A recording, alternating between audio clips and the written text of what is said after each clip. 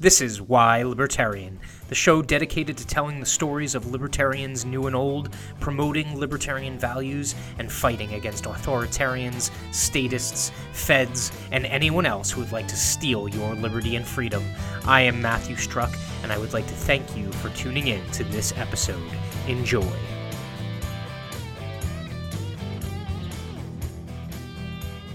Welcome, Liberty lovers. This is Matthew Struck with Why Libertarian, coming at you a night early this week. We have a little bit of a conflict tomorrow night, but it is Monday at 5. Normally, you see us Tuesday at 5. Tonight, we have a fantastic episode, something that I had the pleasure of taking part in over the weekend, and we have a special guest with us. Before we get rolling on that, a little bit of business here. Please, if you're watching the live stream, like, comment, subscribe, and share.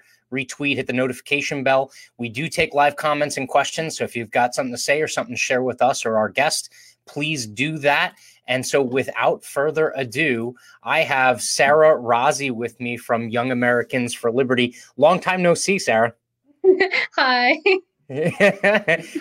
So now, before we kind of get into like Young Americans for Liberty and everything like that, what kind of brought you to like the liberty and libertarian movement? Well, originally, when I first started becoming active in politics, I was in a podcast and I knew several libertarians within that podcast kind of introduced me to libertarianism. And with what is happening, with what has been happening in New Jersey with like the lockdowns and excessive restrictions, I began to realize how this is so wrong and tyrannical, and how everything around me has been changing so rapidly. And that's how I realized maybe I was a libertarian all along. So I began reading about libertarianism, and I began like watching a lot of like libertarians like talk on YouTube, such as Ron Paul and Rand Paul and Thomas Massie. And also, I believe it was Justin Amash who actually brought me to the liberty movement, because he always called out the two-party system for always doing very corrupt things. And he's right in a way, because it has lost its way, like Congress has lost its way. And in order to bring change, libertarians and like everybody in like the bottom left two quadrants have to work together in order to bring that change. So yeah, that's why I came. I love that. I love that. And so you would consider yourself what, millennial, Gen Z, or is that kind of like a dividing line you even put on yourself? What would you consider yourself? Honestly, I was just born in 2000, so whatever that is, I guess it's Gen Z. Okay. Yeah. So that's awesome. So you're young and involved in the movement. I love that. How did you get involved in Young Americans for Liberty? So I actually, so some guy named Gabe Vino, he found me on like social media, and he asked me, "Hey, do you want to join Rutgers YAL?" And which is one of my chapters right now, because I'm the state chair in New Jersey. So I was like, sure. So I came into one meeting, and the guys were just, bonding and having bro time. And I realized, wow, this is the type of vibe I want to like be a part of. And I then found myself having so much in common with like the people around me, even if it was remotely, like online. And that's how I actually became involved in YAL. And then it wasn't until the former New Jersey state chair, whose name's Akshay Arora, he was stepping down, who was looking for a successor, and he asked me, and I decided to like step up. Awesome. So before we get into kind of like the broader sense of what YAL is and the Leadership Academy that we took part in over the weekend, there's like this kind of broader question, I guess, maybe recently that's being talked about in terms of like just women within the liberty and the libertarian movement. I mean, as a woman within the libertarian movement or the liberty movement, like what's that experience like for you? Honestly, as of right now, it's a pretty positive experience. However, I see a lot of women that are being insulted online via social media for just saying the silliest type of things, and including me. Like, I have been like criticized for saying a bunch of things that are against the ordinary. Like, and typically, if you're not the typical libertarian that people want you to be, especially if you're a woman, you will be called out for it and you will be mocked for it. And I believe that a lot, not only in the liberty movement, but in conservative politics. Like, there were a lot of men that doubted our credentials when women are actually kicking ass. Like, my first month in as a state chair, at YAL, we usually have something called State Chair of the Month. Literally, there is the entire country is divided into 8 regions. Well, actually, 8 different sections, and 6 out of 8 of those regions, like 6 girls became state chair of the month, including me. And there's only 2 guys. And that's when the females dominated the liberty movement, and we showed them that we could kick ass. Awesome. Awesome. Yeah. I like to hear that. I've definitely, again, I can't walk a mile in those shoes, but I've definitely heard some of those, diverse opinions of like, it's empowering, right? But at the same time, there's some haters that are out there that are, they're the very gung ho kind of, like you said, libertarians and liberty types, most of them male. And like, if you don't liberty hard enough, you're not one of us, like one of those things. Yeah, I can definitely see that that's problematic, or at the very least, we're kind of like missing an opportunity there where, there's a big cross section of a lot of liberty-minded women that I think would find their way to, kind of our neck of the woods if we were a little bit more, not necessarily accommodating, but just, we can be a wolf pack sometimes and jump on each other. Yes. Yeah. Well, I mean, one more thing, like I actually agree with that. If we were less of a wolf pack and more welcoming, like how we're at, like with Yale, I feel like more women would be getting more active and more like open in the liberty movement, because what we need to do is spread a positive like hemisphere and atmosphere around like libertarian politics in general. Because if you take a look at the past, in 2008, it was basically like Ron Paul, it was all male figures in the liberty movement, right, which turned into be present day Justin Amash, who is far down, and then there is Rand Paul, who's like in the middle, who's like in the Republican Party. Like, yep, you have so many men who are figures in the liberty movement, but there's very little women, and it has proven to me that liberty women are truly the backbone of the liberty movement. I got to be honest too. This is going to be a little bit of a hot take, and I would love to hear your opinion on it. Yeah, a lot of men, I think there's got to be something like evolutionarily or like genetically that's kind of like a part of this. There's a lot of men where they would rather kind of like beat their chest so that they don't have to fight, whereas women will like lay in wait quietly and then like all of a sudden jump on you and rip your face off, right? Yeah. Which I think we need, because there's a ton of, libertarian or liberty dudes out there that are like beating their chest. And then the question is, all right, well, when it comes down to it, are you grinding it out? Are you going door to door? Are you, phone banking and stuff like that? I definitely see the women probably being more successful, or at least leading the way when it comes to that, because also, if you live a life where you're being basically considered the underdog, or people are skeptical of you all along, I think that lends its weight to like when you rise to the top, it's because you're kicking people's ass. It's not because like you just happen to luck out, right? Yeah. Yeah. I forget what comedian it was, but there was a comedian that talked about like the difference between like boys and girls in high school, and how like boy fights are all like a bunch of like shoving and just kind of like posturing and stuff, but like girl fights, when they happen, are just like vicious, like they don't pull any punches. Oh yes, definitely. And I won't lie to you, the women are very vicious as well. Like, people shouldn't be doubting what our abilities, or like what we're capable of, because we can fight back twice as harder. We're just not so upfront about it. And it could just be like, well, like what you said, like an evolutionary thing, but take a look at it. Like the House of Representatives has doubled their numbers in members in Republican women.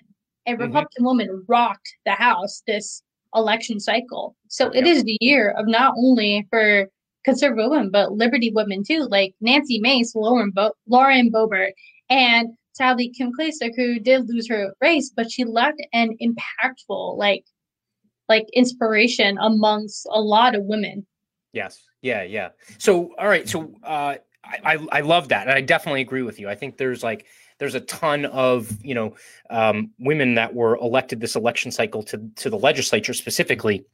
And what I liked about it, not all of them would consider themselves libertarians, but I think they were at the very least, libertarian leaning women, which again, like, I really don't care if you're a man or a woman, if you end up in Congress, the big meter stick is if you stand for liberty and you stand for libertarianism. But I think that's really reassuring. So in that context, how does Yale, YAL, Young Americans for Liberty, kind of like fit into this overarching, liberty movement that's happening right now?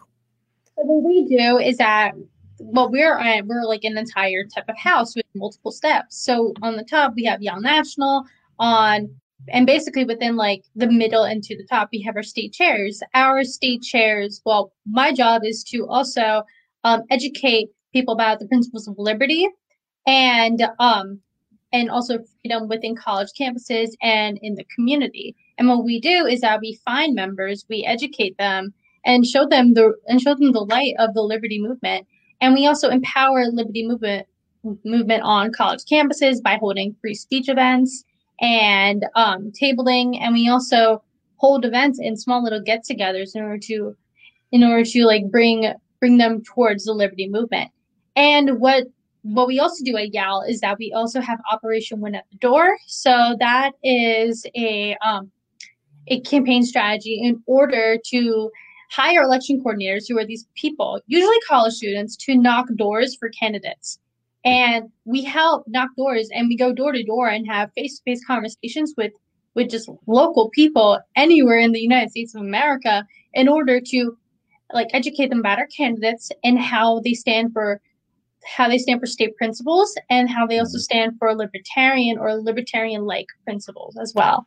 And therefore, like, we do end up getting a lot of these candidates elected into state houses. And we have seen a great, I think we're already at like 179, 179 people that are elected to office this year. Yeah, I'm actually going to, there's so much to unpack there. I'm actually going to pull up, let's see, this is the YAL homepage with the candidates so far that have been listed as winners. And I guess we're waiting for maybe final confirmations on these races. So this number needs to be updated. 56 is way low. I think at last count, it was like something crazy, like what, 170 or something? Yes. I think it's like up there, right? So, and if you notice, it's very heavy in terms of like, it's only the midsection of the state east. So there's definitely a ton that needs to be filled in here. But yeah, I think the take-home message that I got, and we'll get into the leadership training too, but the take-home message I really got from YAL was an extremely kind of like grassroots, like ground up movement that is like grinded out, like no front running, no kind of like grandstanding. It was literally kind of the meat and potatoes, like what needs to be done in order to win these races. And it's a lot of youth, like in the leadership conference, in the leadership candidate training. I felt like one of the old fuddy-duddies because I was like, I'm 39, and like everyone else around me is like, 20 or early 30s at oldest, but yeah, that's really what the take I got from it. And it really is that kind of like that grassroots, like just really from the square, the ground up kind of organization to help get liberty-minded candidates, not just YAL doesn't get candidates to run. They help them by giving them resources and stuff. But YAL is like the cavalry, right? So like you have to prove that you're doing well as far as the race that you're running, and then you have a winnable race. And then YAL comes in and just kind of like throws gasoline on the fire. Is that the way you would say it? Yes. Awesome. Yeah. We also, go ahead. I'm sorry. So we also like right now, because everything's remote right now, and I have community chapters. So my 3 main college campuses are right now Rutgers University, New Brunswick, Montclair State University, and Stevens Institute of Technology. Awesome. And so in terms of your involvement at the college level, it sounds like one is educational, right? Like just kind of communicating what liberty and libertarianism is to these kids, right? And then 2 is trying to source from that group that you're educating, the most dedicated to come in and be a part of this, like, I guess I'll call them a brigade, right? Like that ends up, responding in these races that need that kind of manpower. Is that what you would say is the case? Yes. Awesome. What's like your biggest, let me put it this way. What's like your biggest, headwind that you have to face when, you're working in that environment? Like, what do you come up against the most often, or what's the hardest thing that you have to overcome? Hardest thing I have to overcome is breaking through the ice because as I mentioned before, like I stepped up to take this position and now I'm still fairly new to it. So I have to break the ice and like get to know everybody in this network. So that's also kind of hard. I mean, I'm doing good at it, but I'm not perfect yet. Um, and also like the biggest obstacle is dealing with these like remote situations where okay we cannot hold that many events right now because we're severely limited, but like it's also hard to keep my members active, so we have to come up with a bunch of events and keep them active. So those are the biggest roadblocks right now. What do those events look like? Is it just like pizza and like, or is there something kind of more inventive that goes with them? No, so we invite speakers from Mises, and we also like hear them talk, well, we also let them tell us their backstories, and we also like take notes, and we also ask them questions. We also meet up, and we also do events. Actually, yesterday with my Rutgers chapter, we held an event called Operation Helping Hand, which is what we're doing at Yale. Actually, it's to actually get donations and get people to donate for the homeless people during the month of December. And so we take these donations and we donate to homeless shelters around the country. And that's what everybody has been doing. So I recently did that with my Rutgers chapter and it was successful. So that's awesome. There's ways around it, but like we also do like events like games, and we also do events like I'm trying to think, meme tournaments where we all battle out like who has the best meme, and whoever wins that tournament wins a $10 gift card. That's awesome. Like, there's a game like that, right? Is it like Memes Against Humanity or something like that? Or Cards Against Humanity. We also do that too. We do Among Us and Cards Against Humanity. Yeah. One thing I've been thinking about is like I play video games. I'm older, but I'm also nerdy at the same time. So like there's a big deal of like AOC live streams on Twitch playing Among Us, and like I play Hermitcraft with my son. So like I watch some of the YouTubers that do like Hermitcraft stuff, like Minecraft stuff. But so my thought was we need like a bunch of like liberty and libertarian people doing like live streams of Among Us. But like in the in-between time, just like being true liberty and libertarians. Like, let me just put it that way. Like, as opposed to calling someone suspect, be like, I think he's the Fed. Like, he's the Fed. Like, I definitely got to figure out how to put that together. If anyone thinks that would be interesting, if you end up watching this, if you're live or if you end up watching this after the fact and you think that would be interesting, or if you're interested in taking part, I will find a way to live stream on Twitch if you want to do that. So honestly, I think I might have a few people who will be down to do that, but we'll see. let's make it happen. I want to be the imposter and just kill some folks. I mean, like, but so anyway, bloodlust aside. All right, so cool. So I think everyone kind of has an idea of YAL in terms of like the college presence. YAL also has this awesome piece to it. I think is it called the Leadership Institute, LI? Yes. Okay. And what does the Leadership Institute really kind of focus itself on? Okay, so the Leadership Institute focuses heavily on young conservative people who are in the conservative movement, and helps cultivate new leaders in the conservative movement. So what they do is that they help find these leaders, they help find us the list that we need in order to find new members, such as conservatives, because YAL is actually a nonpartisan organization, which means we are not primarily libertarian, but we are open to like conservatives or liberals. Like I know a few of my co-state chairs actually have Bernie Bros in their network, so it's actually really funny. So Leadership Institute helps us cultivate new leaders in YAL, and they also have internships for our students. And they also like help us like find people who are capable of becoming the next leaders. So I think that's awesome. That's like what I love about it is there's like this ecosystem that YAL has built. That's like they try and help give at least the resources and cultivate the candidates that they would eventually want to support, right? And just full disclosure, like YAL is not running campaigns. That's not their goal, right? YAL is trying to find the campaigns that are behind candidates that are really in the libertarian or liberty mindset and driven by those kind of principles, and they're trying to put them over the top. They're trying to get them to the finish line and get them to win those races. And the Leadership Institute put on this leadership. I'm just going to share the screen share of kind of like the publicity here for it. But both Sarah and I went to this event, the Leadership Candidate, I believe it's Leadership Candidate Academy. Is that what LCA stands for? No, Liberty Candidate Academy. Liberty Candidate Academy. We went to at Newark this past weekend, and the like you said, it wasn't like they were checking, your voter registration or your party registration at the door, right?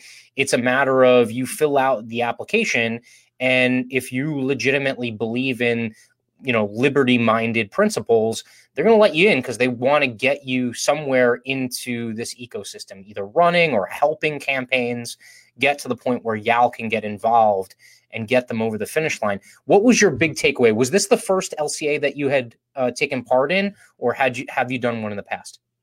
This was actually the first LCA I've ever bid to, and I was honestly impressed. Awesome.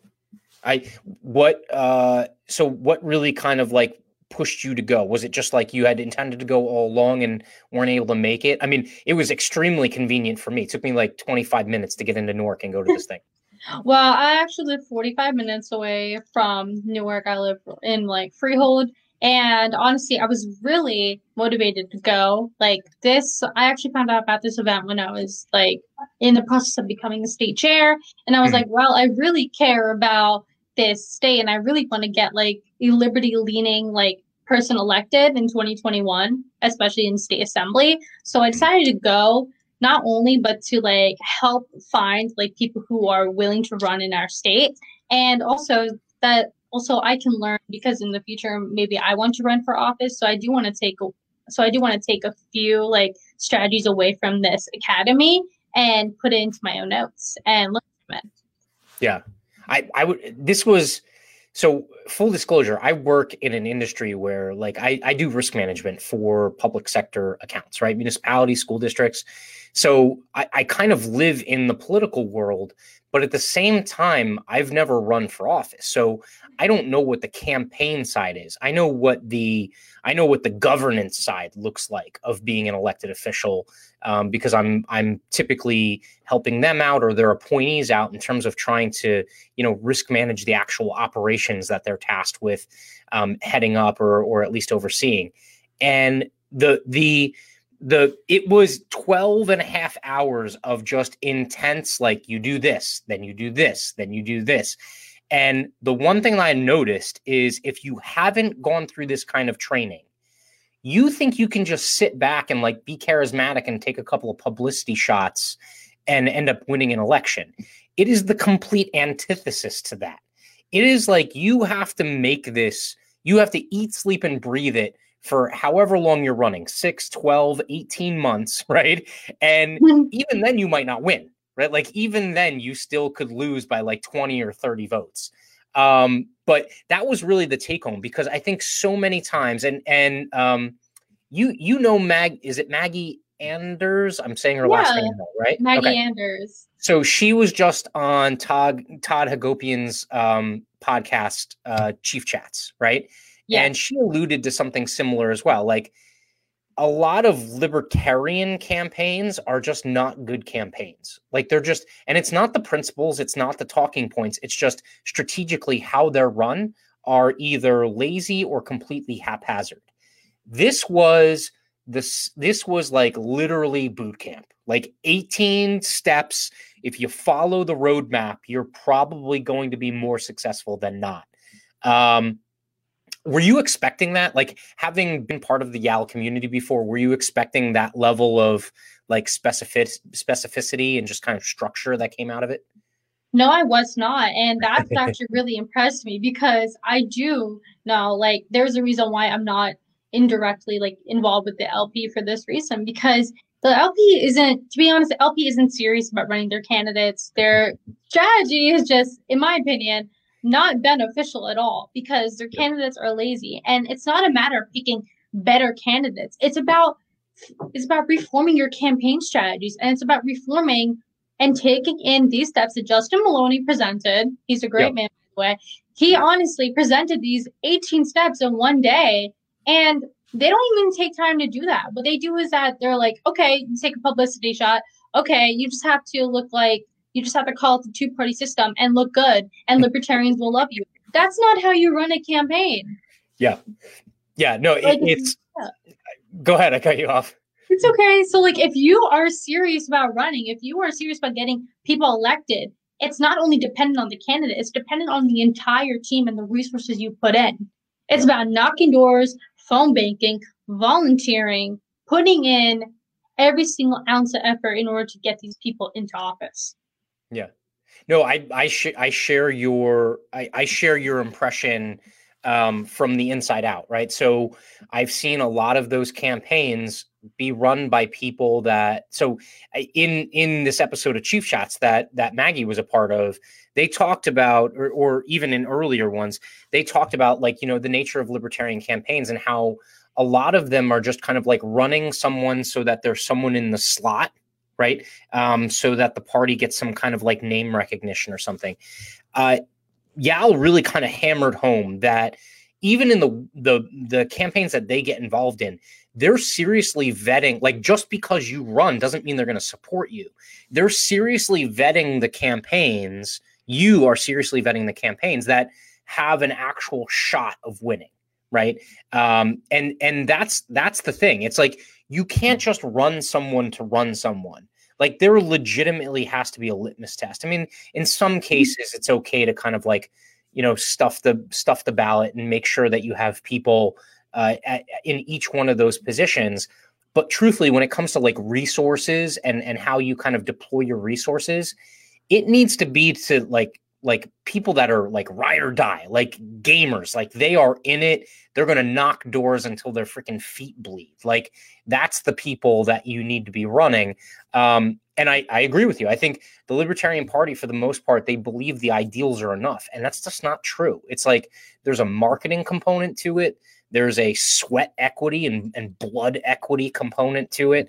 And there's also a strategic component to it, right? Like, so I got so much out of this training that I can't even begin to describe it. But have you been involved in any specific campaigns? I know that you're based in New Jersey, so have there been any campaigns that you've gotten involved in yet, or has it been mostly kind of like on the recruitment and education side that you're working on?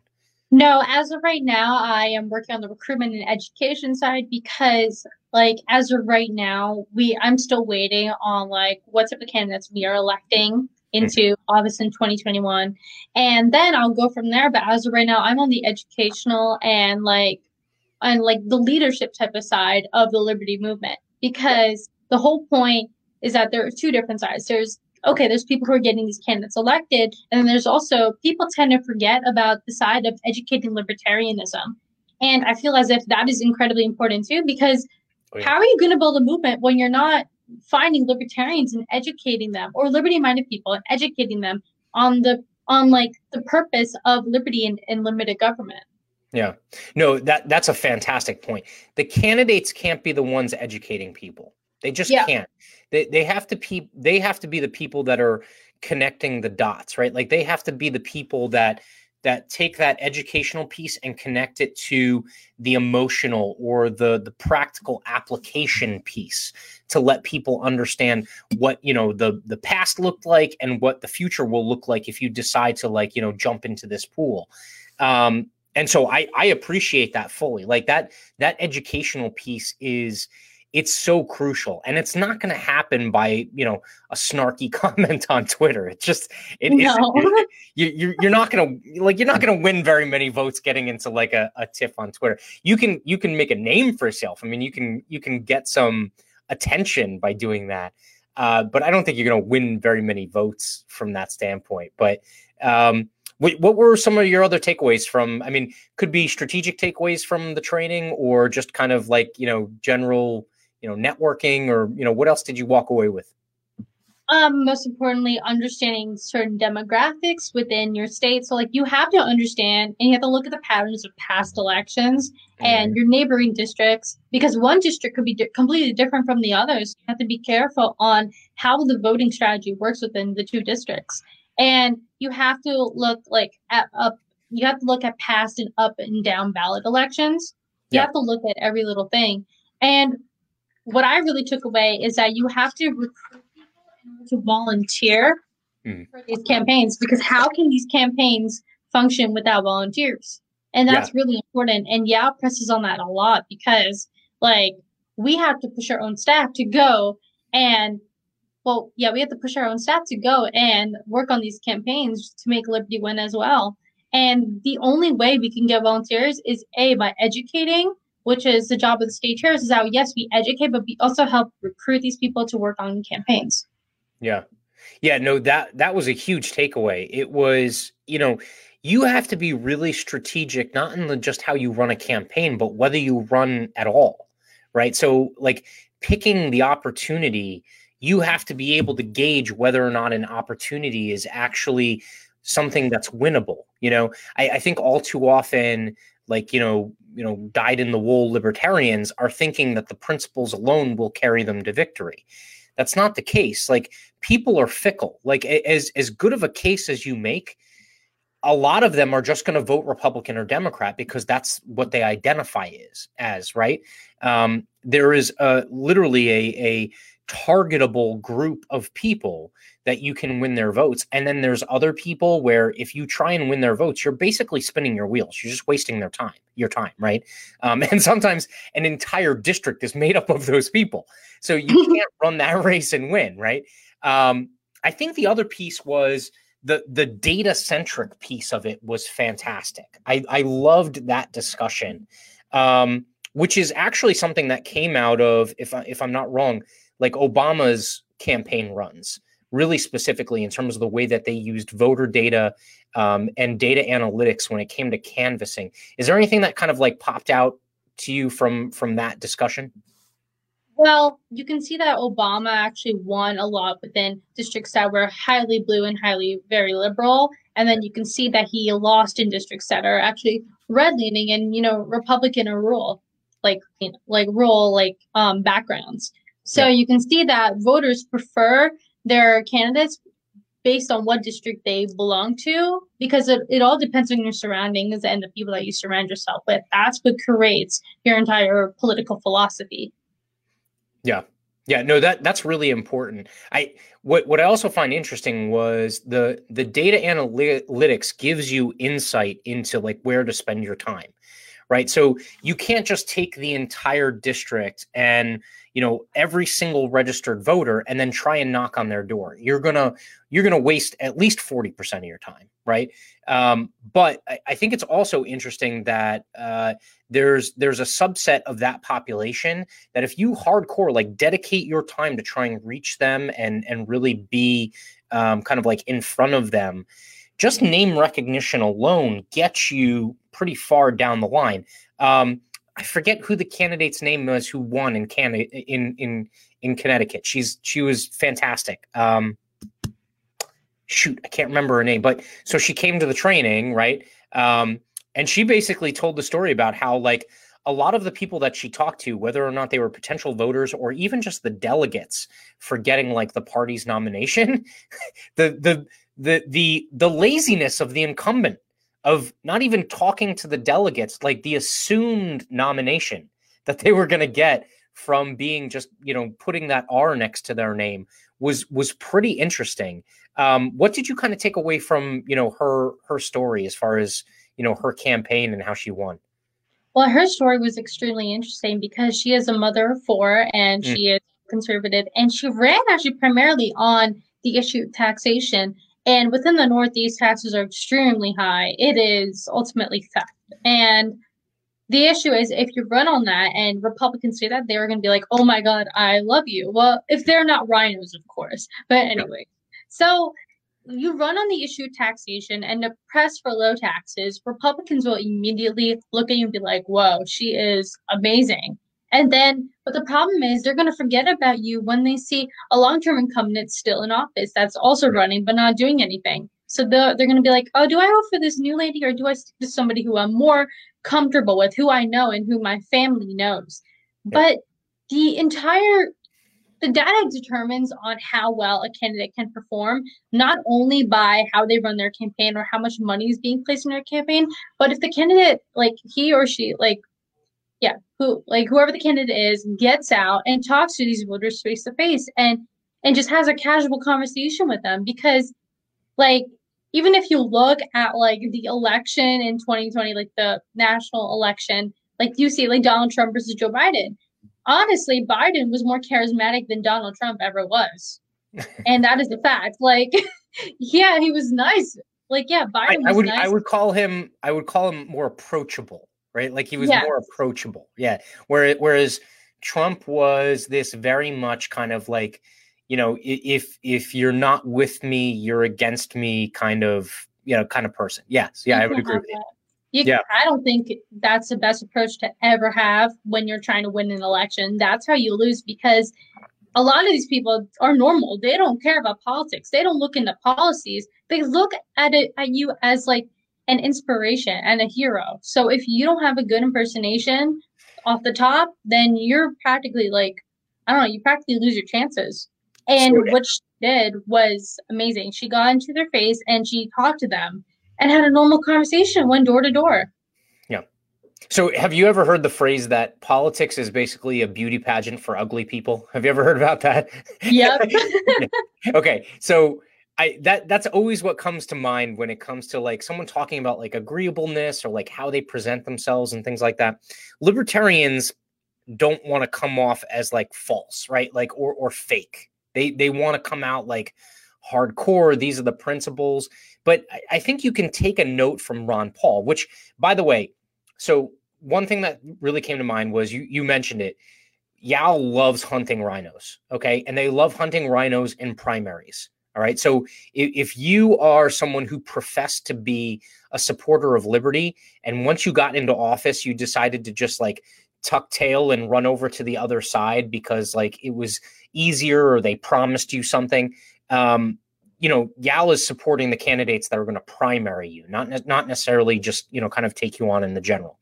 The other thing I found interesting was regardless of the people in the room, whether they identified as libertarian, conservative, libertarian, conservative, whatever they called themselves, most of them would have said like, Ron Paul was an absolutely fantastic candidate.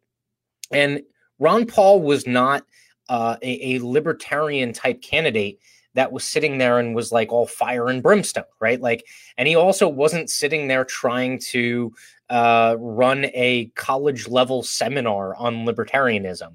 He got agitated when he needed to strategically, but the majority of the time he was well dressed. He was, open-minded. He was well-spoken. Like all of those things are extremely important. You can't just take libertarian ideals or principles and think that they are going to sell you. Like you have to be the messenger. And I think that's something that I took away from that. It was like, there is a component there where it's like, you have to be a good steward of those principles. I love the fact that you said that some of your events are kind of like, giving back charitably or to the community, because a lot of folks that are within the libertarian world will say, well, yeah, charity will take care of it or nonprofits will take care of it. And then you're like, okay, well, what soup kitchen have you worked at? Or, what organizations have you donated to or have you like volunteered for? And they're like stuck for an answer, right? You have to live it. Like you have to, the key is don't be fake. Like if you're getting in it just to get votes, you're doing something just to get votes. And this was in the training. This was also very telltale. If you're going to become part of an organization because you think it's going to win you votes, and then the moment you lose the election, you leave the organization, you weren't in it for the right reasons. Like you should not have done that in the first place. You're basically pandering. You're no better than all the rest of the politicians that we basically, put up on the dartboard and throw darts at. But but yeah, that was really telling. I think it was really important to talk about kind of like how candidates present themselves. Libertarians typically score very low on agreeableness, right? But there needs to be an agreeable, approachable nature to you, at least in some facets, for you to be, a feasible candidate. And that candidate from Connecticut, she had it. She was extremely well spoken, poised. She was measured when she said her words. And at the same time, she was not like, beating you over a head with liberty principle stick to say like, this is what you should do. I'm pretty sure she has well-adjusted kids because that just came across extremely well. What did you get a sense of the group? Like, in terms of like the collection of people that were there, what was your impression of the folks that showed up? The folks were actually extremely determined, and they were actually very attentive and very like not all of us would be pro-liberty, but like pro like bringing change within the liberty movement and conservative. Like, yes, not everybody might be a libertarian, but they all believe in one thing, and that is to bring change to the system. And that is the way of like bringing change via right-wing politics. And so these people, they seem so determined to either take away something from this candidate academy and use it towards future campaigns. And they were also very like, what's it called? They were very, I'm trying to think. I'm sorry, brain fart. They're That's also right. very Talk around it. Give me synonyms. I'll get you there. No, they were actually very determined in order to win. That's why they were there. And in order for them to have a successful campaign, they have to take these 18 steps and put it into their own strategic ways. And if they are actually truly like committed to running and winning an election, they will send back their application to Justin Maloney, and we will help them get there. Yeah, and full respect. Justin ran a fantastic, just think about it. Anytime you get a bunch of people in a room for like 12 and a half hours, it's like, 3 hours in, everyone's like, man, is this over yet? It wasn't like that, aside from his taste in very bad pizza because he was in New Jersey and he fed us Papa John's. Justin, what the, anyway, but the overall program was absolutely fantastic. And I agree with you. The people in the room, they were not like, if you talk to anyone in there, you were probably aligned with 99% of what they were talking about. The other 1%, even if you disagreed with them, they were open to discussion and they wanted to talk about it and kind of like work through their position versus your position. It was extremely positive. Not to mention the fact that I have to give it up to the other Leadership Institute representatives that were there. Like a couple of them, I was like, why are you not running for office? Because, the way they presented themselves and just how they communicated what needs to be successful, not to mention their past experience with being involved with campaigns themselves.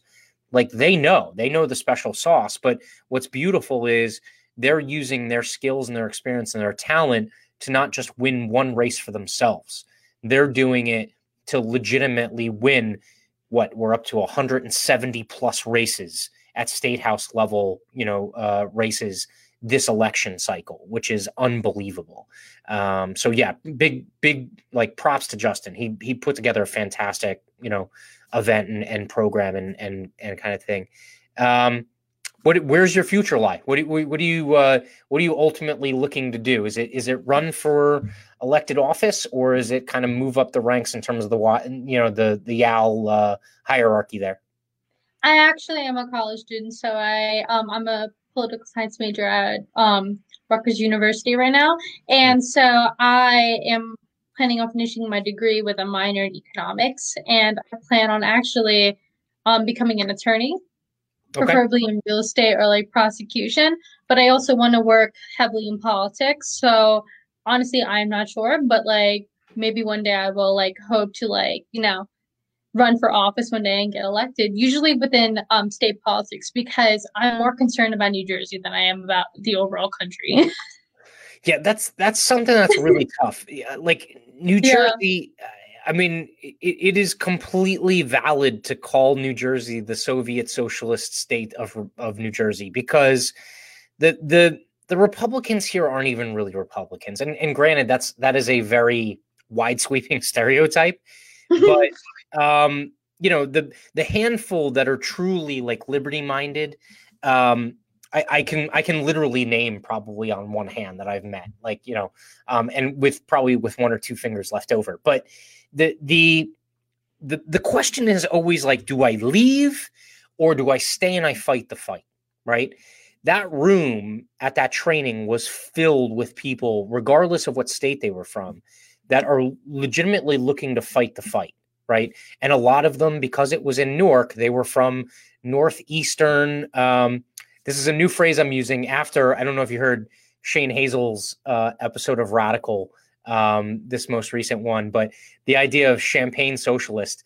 There's a lot of champagne socialists in the Northeast right now. I'm going to use that phrase as much as I can from here on out. But there's a lot of people in that room that are legitimately the stay and fight type, which I appreciate. Like, it's so easy to just kind of like cut bait and be like, you know what? New Jersey's a lost cause. New York's a lost cause. Connecticut's a lost cause. Let's just go somewhere like New Hampshire or Texas or somewhere like that, Tennessee, and just try and make that as liberty-minded as possible. But there were fighters in the room. I appreciate that. And they definitely, there was definitely a motivation there that you could sense. It was like palpable. But yeah. No, I can appreciate that. Like, get your professional ducks in a row, I would say. And then once you have kind of like that foundation to build off of, like, then go from there. I think what's really interesting is, have you ever looked at this? So like, a lot of people look back at Lincoln, right? We've been talking about Black Lives Matter and kind of like the racial equity and equality conversation within the country. Like, Lincoln was a school teacher, right? Was he a school teacher or an attorney? I thought he was a school teacher. I'm not sure. I think he was. But, I could be wrong. I think the take home was he was not a career politician, right? Like, that's something that's completely different today than, even 150 years ago was, the majority of politicians got into this as kind of like their second life, Now there's so many people that are just like, you know what, I'm getting into politics. And you're like, you're freaking 15 years old. Like, what are you talking about? Like, it's like they want to get into it as their first like career. And that really kind of gives me a moment for pause. Like, I want people like you alongside of me that have lived another life, because you can actually draw upon what it's like to, be in a profession that's not politics and make a business work or learn how to take care of clients, right? Or learn how the judicial system works actually on the ground, versus from the standpoint of a lawmaker who has never been subjected to it the same way that everyone else has. I find that interesting. Real estate or prosecution? Why those two? So I actually, my father, he's a real estate broker. He's a broker right now in New Jersey. So I actually got involved in real estate. Like, he was like, why don't you just try it out? You might like it. And it's honestly an easy business. So I basically did a few internships in his office, and I actually learned about real estate. And honestly, real estate is like the big apple of the American dream. Like, think about it. You are giving people the right to like live in a house or like an apartment, and you're giving them this opportunity to live in a beautiful home and raise a family. And that is the purpose of the American dream, to work hard, to get a house, to live your life. And that helps with people, bring them into achieving the American dream, which has unfortunately lost its way. Yeah. And we need to bring that back. And that's why I feel like real estate is the key to doing that. Wow. So I have to ask myself, like, do we go down this rabbit hole? I definitely want to go down this rabbit hole. All right. So I think we've talked enough about Yale and leadership training and things like that. Definitely go to the Yale website, find out more. Young Americans for Liberty. I think it's yaliberty.org. Is that that's the website? Hold on. Yes, it's yaliberty.org. Okay. So that being aside, We have, as a country, for some reason, the American dream, you're completely correct. It used to be land, right? Like when we were moving west, it was always like the land races and land grants and things like that, okay? It was owning property. It was owning property because property was the means of production, right? Whether you put a farm there, whether you put a factory there, okay? It was owning hard assets. It was owning things like gold and silver, so that if the currency ever like was worth nothing, you still had something of value that you could like, live and subsist off of. We've done such an amazing job as a society and a culture of convincing people, young and old, mostly young, that they need to like have these like worthless pieces of paper. Okay. And the easiest target is like dollar bills, right? Like fiat currency. That's the easiest kind of like manifestation of it. The other manifestation of it is things like, stock certificates in companies. Okay. And being a free market capitalist, I'm completely for investing in companies, but you have to understand that there is like there is like a truth serum that you need to have on hand, where when you're looking at a company, the perfect example is, and you didn't have the benefit of living through this, but I lived through the dot-com bubble.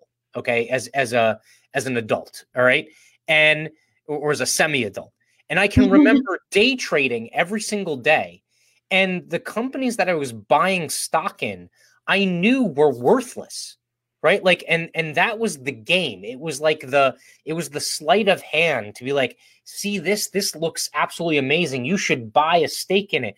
And when you had stock in it, you're like, see, I own something, and you're like, you own nothing. That's like smoke. It's mist, right? The people who they own property, they own the factory, they own the minerals that go into making the metals that create the things in the factories, right? That is such an interesting point. Like, real estate is something that I would imagine. Have you read Rich Dad Poor Dad? I have not. Kiyosaki. Definitely read Robert Kiyosaki. Okay. I don't know if he's a self-professed libertarian, but he definitely speaks about liberty type values, at least when it comes to like the market and free market. But that is something we've done such a good job of. We've sold the American people on the idea that they could buy like smoke, like snake oil, and all of a sudden they have this amazing asset. And you're like, you own nothing. You have no value for the thing that you own, because it's all this kind of like assumed mystique that goes into it. Like, do you kind of get that impression? Like, are your peers that are your age, like, are they looking at things and they're like, wow, like I own I own like, whatever stock in this company or something, and you're like, you know what? If it all goes to hell, you have nothing, right? Like, do you ever get that impression? Not a single one, actually, because none of them care about stocks or economics. You are a lucky person. What they care about the most is socialism and like promoting these stupid socialist policies. And I'm like, now I have to bite my tongue. You were so wrong. The one thing that I saw. So let me ask you this. So in terms of kind of younger generation, the friends that are kind of talking about socialism, do they truthfully know what they're talking about? Like, are they educated and or like, have they even read Karl Marx, or is it just something that sounds really good to them? To them, it sounds like free shit. That's literally it. Because like, if you think about it, they're like, oh, free healthcare, housing for all. And they're like, Green New Deal and free college. Free things, that's what attracts young people, because face it, nobody wants to pay like high tuitions. Nobody wants to pay like high taxes unless if you're a crazy liberal. That's another rabbit hole. But anyways, nobody wants to pay for anything, so they want free things. But they fail to like take into recognition and think for a second that there's multiple steps to get around with it. Right. And that is entirely like, there are so many ways that you can like make your life more simple if the government just stays the hell out of your business. Yes. Yeah. I can't. If I could just copy and paste one comment that I can continually like post on people's Twitter posts, it would be that. Like, we don't need this. Just stay out of the way, right? Like, just stop trying to intervene and think that you know how to structure things better than I do, or at the very least that, if I don't learn how to structure it correctly, then, I need to suffer those consequences so that I actually end up learning the lesson. I think that's the problem. Is a lot of people think that that's just a stereotype. Like, a lot of people think that it's just kind of like the exception to the rule, and the person who gets made an example of on social media, who's like a 20-something who's like pro-socialism. But there's actually like some truth to it, which is really scary. I think it's really scary. What do you say to people like that? I mean, is it just simply like, you're wrong, or is there some kind of emotional or kind of like story that you can tell them that conservatives? And I started realizing, well, this podcast didn't happen for a reason. So I decided to listen to these people talk. And I started. Hold on. Were you the socialist in the conservative podcast? Is that what it was? One of them. Okay, all right. There was two of us.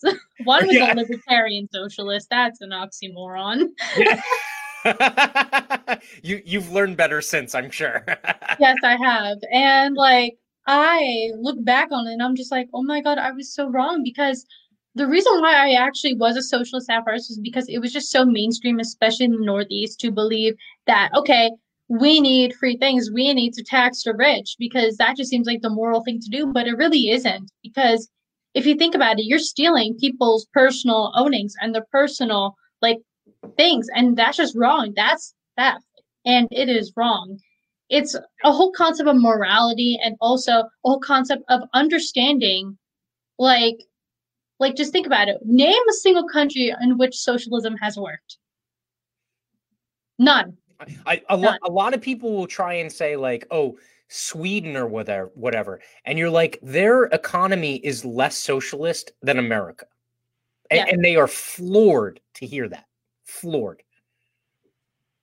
But yeah, no, I'm sorry. I cut you off. Go ahead. Okay.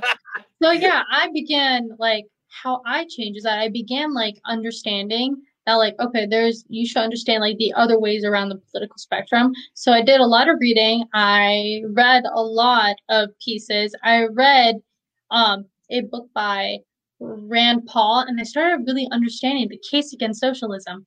And I started understanding that I was wrong this entire time. And I believe it was criminal justice reform and taxation, which what pulled me towards the liberty movement. And then when I opened up my eyes and realized I was wrong, like I realized, wow, I've been a libertarian this entire time. So that's why I feel like education is so important, because there's not many people like me out there who would take time to educate themselves. Sometimes you need to educate people yourself. Yeah.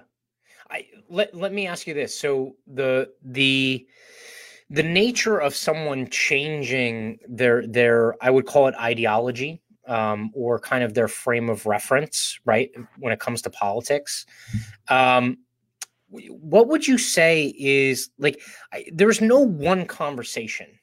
I'm pretty sure there's, unless I'm wrong, like there's probably no one conversation where all of a sudden you had like this aha moment. Like all of a sudden you were like, oh wow, I'm wrong. Like there's got to be a progression, but that progression takes a period of time. What do you think someone on the liberty side of this discussion can do to kind of like facilitate, or at the very least kind of like not alienate someone so that they don't go on that path or that progression? So by path, you mean from a socialist to a libertarian? Well, yeah, or from anything to being, anything that's more kind of like authoritarian to something that's more libertarian. Okay, so I have like 3 steps that I did, because I was able to actually get 3 socialist friends of mine to more a pro-liberty stance within the last 2 months. And I actually got them to be in my New Jersey network. But the case is hold on. First of all, we need to write a book, like, or you need to write a book, like just like talk it into a speaker. Maybe I'll type it out or something. But so keep going. You have 3 steps. I love this. Go ahead. Yeah, I have 3 steps. So 1, you form a conversation and you basically talk about like, say, okay, let's talk about the lockdown. So say like, hey, how you doing? And then you're going to talk about how you feel about the lockdown. So will say, doesn't this just suck that we're at home all the time and we're literally staring at a computer screen? And then usually nobody likes this. So they would say, yeah. And I'm like, well, you could blame the government for that because they enforced this. They enforced the lockdowns. They enforced everybody to lose their jobs and go hungry. And then they'd be like, but that makes no sense. It's not the government. It's literally just because of the virus. And I'm like, it's not just because of the virus. It's because of mass government control. And the fact that New Jersey is one of the most regulated states in the country. Mm. And I begin to educate them like this, and they try to understand. They're like, you don't know what you're talking about. And I do, because I bring up the New Jersey Constitution. I bring up the Constitution, the United States Constitution. I educate them with books and resources, and I show them videos. Mm. And that is how you educate people you tell them that, okay, you ask them, okay, so name a country in which socialism has worked. And then they'll stutter, and I would say, okay, I'm waiting. And they'd say, oh, Sweden. I'll be like, no, Sweden is like somewhat a democratic socialist type of country, but they are not socialism entirely. Right. And so when you, instead of like calling them stupid or like, threatening to throw them out of helicopters like the stupid libertarians on Twitter, you need to educate them. Yes. Yeah. So even with the education, they're still going to push back, right? So is it just a matter of consistency? Is that what it is? Not only consistency, but to inspire them and to show them that, because so many socialists that I have seen and I've been friends with, they all had this type of anger in their heart against the two-party system. So let me tell you something. Socialists and libertarians share one common thing, and that is we hate the two-party system. Mm. And usually a lot of socialists are actually non-interventionists. I have been a non-interventionist my entire political from the beginning of 2019, I've been a non-interventionist. And they share that trait with libertarians. So when you start building that hatred for the two-party system, you're like, well, that's the wrong way. So come here. And then we'll tell them that, okay, so your education will be much cheaper if you get the government out of the education system. Yeah. If we improvise on providing school choice to families and to all the people, then you wouldn't have to worry about free college. And then they'd be like, well, we all want free college because people can't afford it. And I'm like, because the government regulates it. If the government regulates something, they can either put up the price or they could bring down the price. But most likely they will put up the price in order to fund for stupid programs in the United States. Yeah. So that's how you educate them. And if they try to push back, then you bring up another argument stating that, well, with whose money are you going to pay for free college? Who's going to pay for that? Nobody's going to pay for that. Yeah.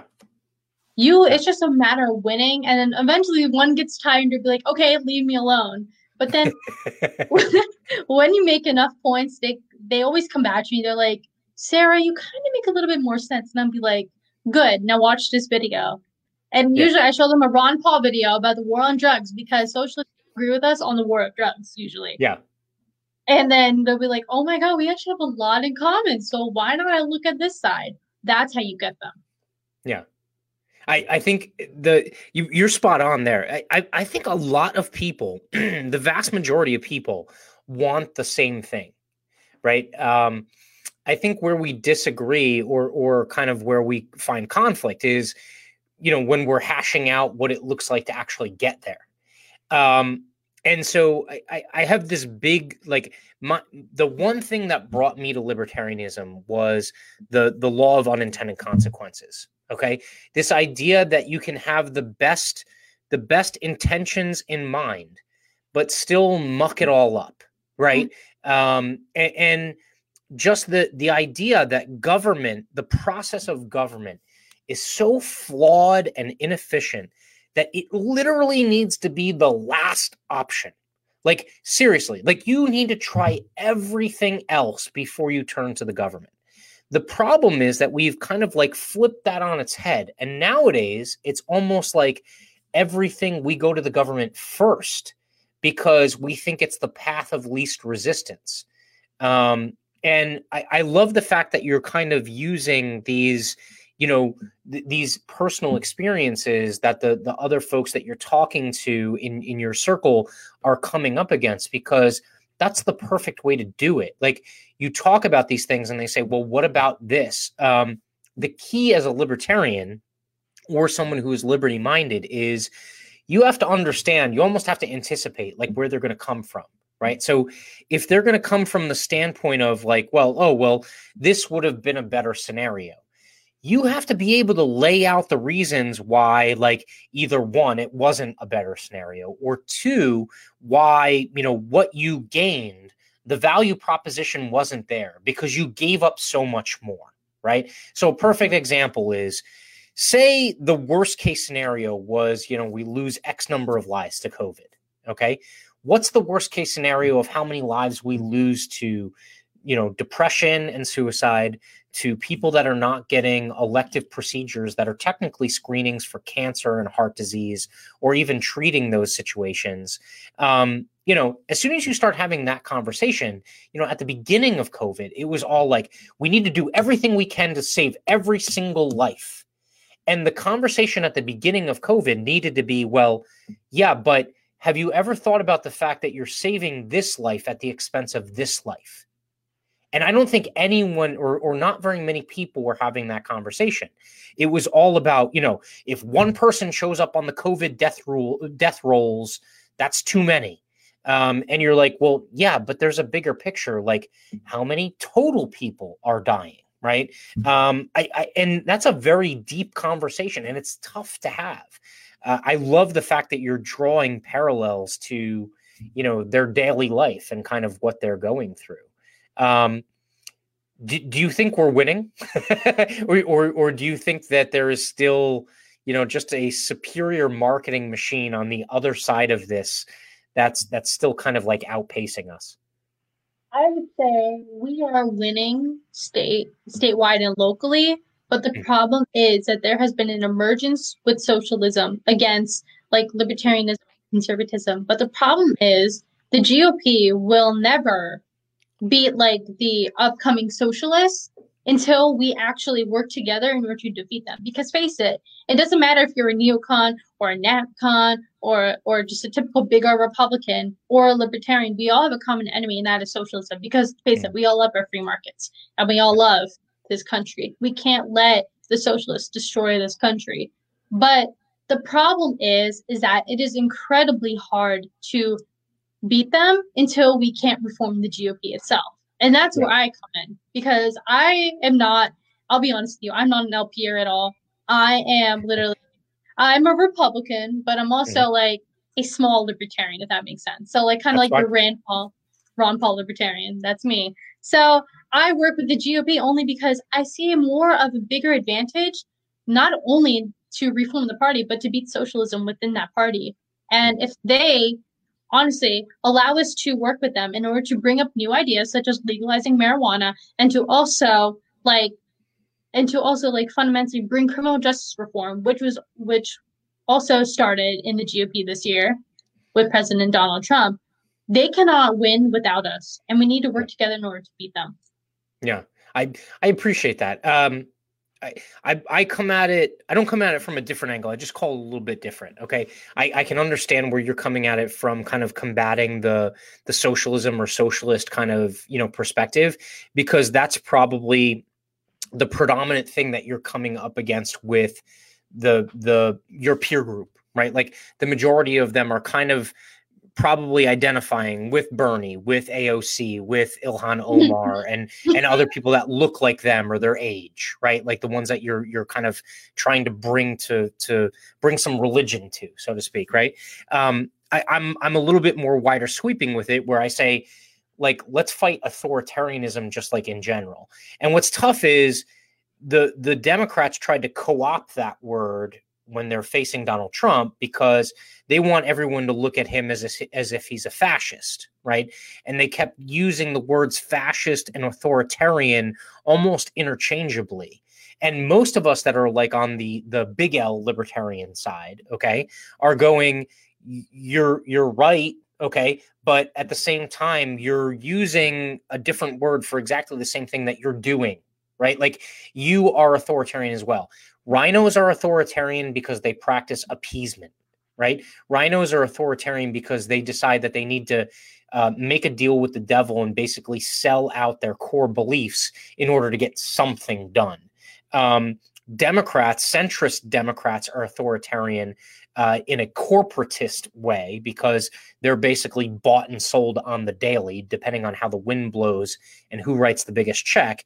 And then the Democratic Socialists, or the more progressives, are authoritarian because they believe the state does a better job of regulating equality than free market competition, right? So we come at it from the same way. And I appreciate the fact that you're calling it what you need to call it because your demographic is probably associating that word with the juxtaposition of what you're at. But I agree with you. I think the infighting, like me personally, I know you're probably connected with Austin Petersen, right? Oh, yeah. Okay. So, oh, God. So there's infighting amongst libertarians to be like, well, is Austin Petersen a libertarian, or is he just a, kind of like a Republican who says he's a libertarian?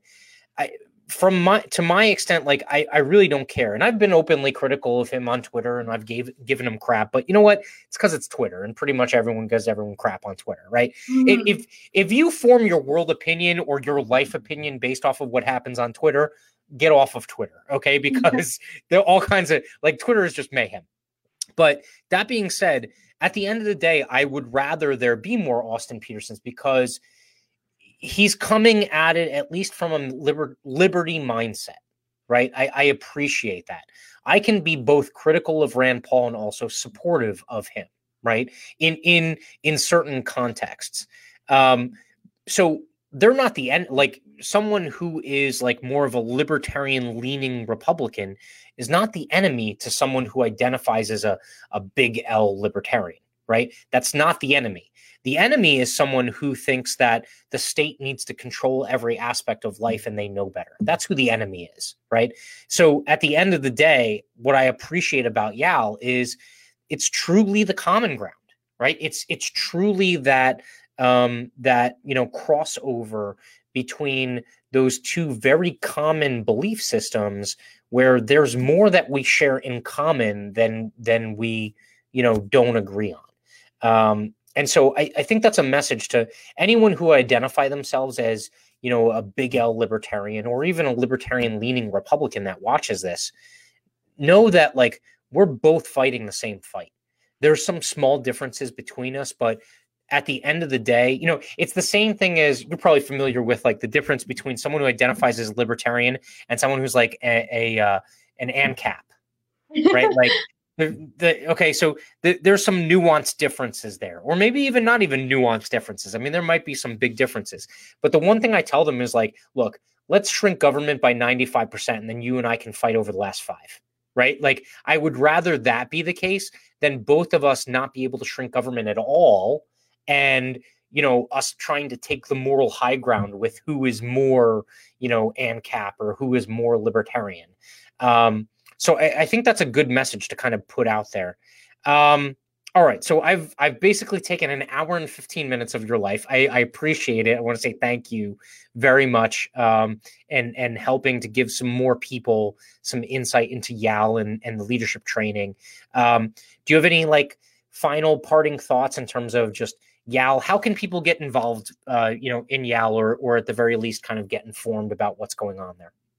Well, we have right now, right now we are actually phone banking for a candidate in Texas. Her name is Shelly Luther. She is a liberty-minded candidate that is actually a salon owner. And so her salon was closed down due to the state government in Texas. And so she is a liberty fighter and she's fighting for small businesses in Texas. So right now we are phone banking for her. We actually begin phone banking tomorrow in order to help her like win the election. And so we have a lot of volunteer offices. We also have Operation Win at the Door, which is like we hire college students who are election coordinators and they basically knock doors for these candidates. And we're going to need a lot of that in especially New Jersey and Virginia. Virginia is also going to have an off-year election cycle. And the way people can get involved in YAL is by joining as a dues paying member. A dues paying member is like someone who basically joins YAL as a yearly member. Like they pay like $10 a year, and they join YAL, and they are basically surrounded by people who are like-minded to them and join the community and get involved.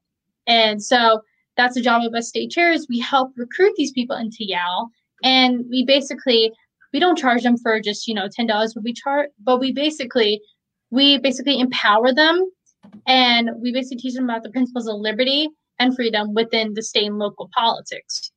And this happens usually within the college, like student, organizations, and this also happens within the community. So it's welcome to anybody who's like even a high schooler. I have some high schoolers, and all the way up to it doesn't matter. There's no age limit. Awesome. Yeah. So really quickly, I'm going to share this as well. If I can pick the correct tab that I'm looking at, this is the overview for Operation Win at the Door. So if you go to yaliberty.org/door, this will come up. This will kind of give you a little bit of an insight into what Operation Win at the Door is. I would highly recommend, whether or not you're a Republican, a libertarian, an independent, even a Democrat who is on the liberty side or the libertarian side of being a Democrat, you need to know what Operation Win at the Door is. And you also need to, this is again, highlighting the 179 victories I think YAL has had so far, but you need to find out about what they have as far as resources. YAL is providing not a platform, but they're providing such a huge value add if you're curious about running, or if you're running and you need something to take you over the top in your race. That's a winnable race. If you are liberty minded, you need to find out about it. I even forget, how the heck did I get signed up for the leadership training? What the heck was the link? I can't even remember where the heck it was. LCA. I think it was yal.org/Liberty Candidate Academy, and it was a form that you have to fill out. Hold on, I'm typing yaliberty.org/ what was it? Liberty Candidate Academy.